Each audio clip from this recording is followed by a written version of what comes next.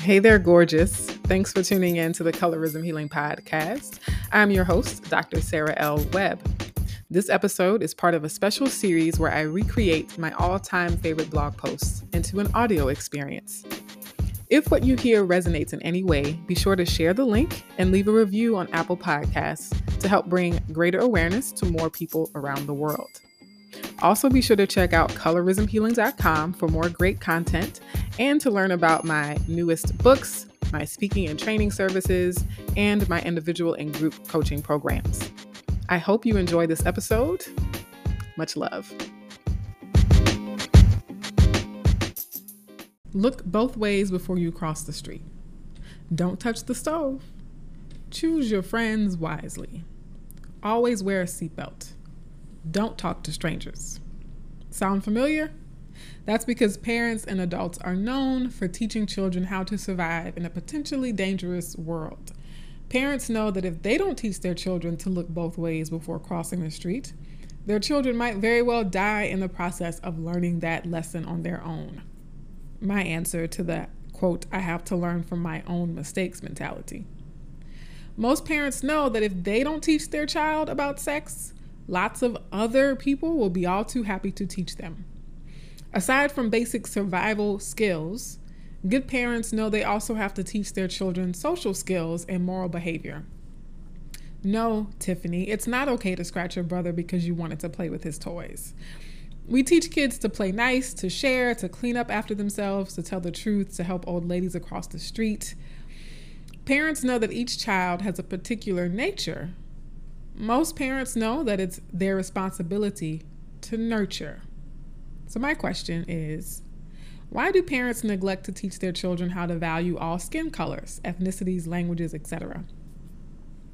Just as we have to nurture a spirit of giving and sharing in most kids, just as we have to nurture a spirit of hard work and responsibility in most kids, we also have to nurture a spirit of acceptance and appreciation, even love.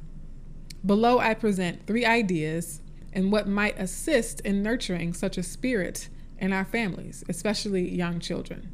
How can we foster in our children a spirit of acceptance, appreciation, and even love for all shades of human skin tone?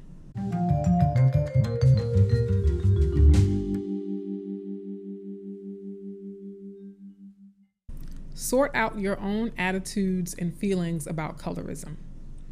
This way you can lead and teach by example. Ta-Nehisi Coates posted about dark girls on The Atlantic in June of this year. As a kid, Coates expressed preference for light-skinned girls, and in the past, he recalls his emotions after being scolded by his mother when he was 12. Quote, I remember being really pissed off at my mother at first. It's my choice. Then a few weeks later, as I turned it over in my head, a bit embarrassed. I wish I hadn't said that. Then deeply ashamed. I wish I didn't think that. And finally, incredibly curious. Why do I think that way anyway? Know what you think, feel, and believe about skin color. Dig deep because we all have that, quote, I'm not a racist ego we must deal with. Consciously, you might tell yourself, quote, I'm colorblind, but notice when you're compelled to comment on how pretty a child is, or their hair or eyes. How does that child usually look?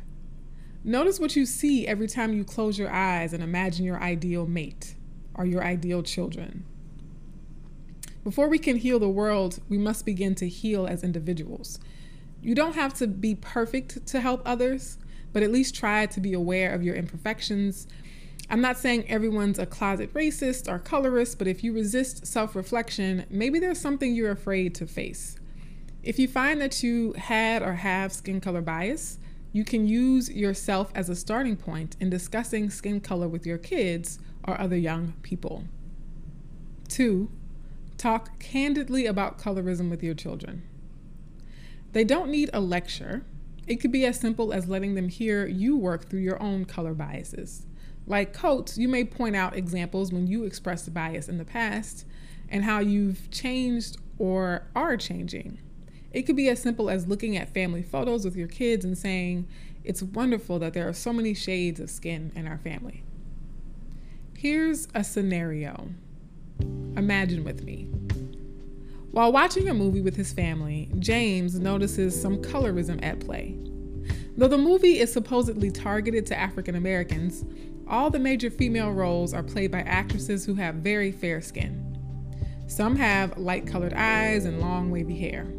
A few dark-skinned women make appearances in roles that are clearly less flattering. James is slightly uncomfortable but lets it go, thinking that his kids are too young to be aware of such nuanced casting issues.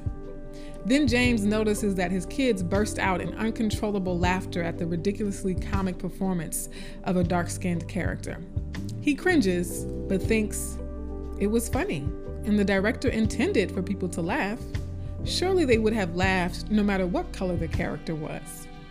The movie ends with the leading lady riding off into her happily ever after, validated as the fairest of them all, and she's quite smart and witty too, and skinny. Everyone seems to have enjoyed the movie, but James wonders how it influenced his kids' thinking. He finally decides to say, "That was a fun movie. I wonder what would have happened if funny character's name had switched places with insert main character's name." James's kids look at him funny and reply in utter disbelief. "No way, Dad. Funny character's name is too stupid and ugly. Yeah, main character's name is so smart and like really, really pretty. OMG, she's so awesome." Even though it's, quote, just a movie, James sees that his kids don't have the critical thinking skills to see it as just a movie. He takes this opportunity to help them develop some critical thinking skills, hoping they won't internalize the latent message that light skin is good and dark skin is bad. He says, "You know, when actors and actresses play in movies, they can play any part. Right now, I could pretend to be a stern judge," he says, making a stern face and pretends to bang a gavel. "Or I could pretend to be a silly clown," and he does a wobbly dance with a crazy face. The kids laugh and join in the fun. One of them says, "I can pretend to be Spider-Man," and shoots pretend cobwebs from his upturned wrists. James is excited that they're getting it. Now he must relate this to skin color. So just because someone plays an ugly or stupid character in a movie doesn't mean they are stupid or ugly. Funny character's name could play the role of the most beautiful princess or the most successful doctor or the smartest politician. James's kids still look skeptical, so he keeps it real with them. "When I was your age, I thought only light-skinned girls with long hair could be pretty and smart in movies and in real life. But I learned that wasn't true. Now I see that all skin colors are beautiful no matter what I see in movies or on TV. I know they're just acting. And funny character's name is just as beautiful and smart in real life as anyone else, including the main character." James's kids take this in. They process it. He lets it go for now, but the seeds of critical thought, acceptance, and appreciation have been planted, and he can continue to nurture them as they grow. And 3, give them a positive exposure to people of all skin tones. One inspiring mother wrote an article on New Latina titled, "I'm White, My Daughter's Latina, and I Buy Black Dolls," by Chantilly Patino. The quote says, "Maybe it's not a big deal to some, but for a woman who's raising a daughter of color, it's important to me. I'm aware my daughter is Latina. Yeah, she's not black, but I don't want her to grow up like I did, not seeing positive images of people of color, including but not limited to people who look like her. If I look back to my childhood, the only positive image I recall is The Cosby Show, and that's a shame. I buy black dolls for my daughter because I want her to understand the value of everyone, regardless of color. I buy black dolls because I know that the media is filled with negative images, and it presents a challenge for our kids to grow up feeling good about dark skin. I buy black dolls because I want to change the norm." Because colorism and racism are so prevalent, we don't have to try hard at all to find positive exposure to light skin tones. So survey the experiences your child typically has and see if they include enough positive exposure to people with darker skin tones. If not, I have suggestions for how to create positive experiences with people of darker skin. This is the practical, get it done today type of thing.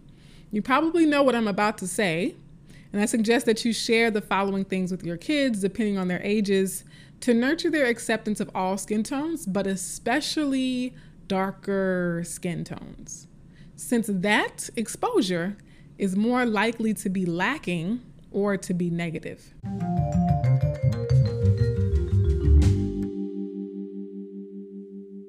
So, these things include picture books with positive images of characters with dark skin, chapter books with well-developed dark-skinned characters, magazines with images of and articles about people with darker skin, festivals that expose them to the heritages of dark-skinned people, museum visits that teach them about the history of dark-skinned people, outings to locations known to draw diverse groups of people, quality time with family and friends of many skin tones, especially darker ones, dolls with darker shades of skin, television shows featuring dark-skinned people in leading roles or in positive, substantial supporting roles, and movies featuring dark-skinned people in lead roles or positive and substantial supporting roles. I'm sure there's more. In fact, I know there's more, but this is what I've come up with for now. Feel free to add your own as you engage in this practice. A few quick notes to end with here. One, I think colorism is most acute in people's reactions to babies and young children. Adults are more likely to comment on the relative prettiness or cuteness of children. When colorism is present, dark-skinned children usually aren't lauded for their beauty, but as they get older, they may be recognized for having grown up to be beautiful women or handsome men. And two excellent examples of biased casting of the nature described in James's story are the movies Coming to America and Guess Who. I remember watching these films, Coming to America as a young child and later Guess Who as a young adult, and feeling physically sick about the blatant colorism in their casting of female characters.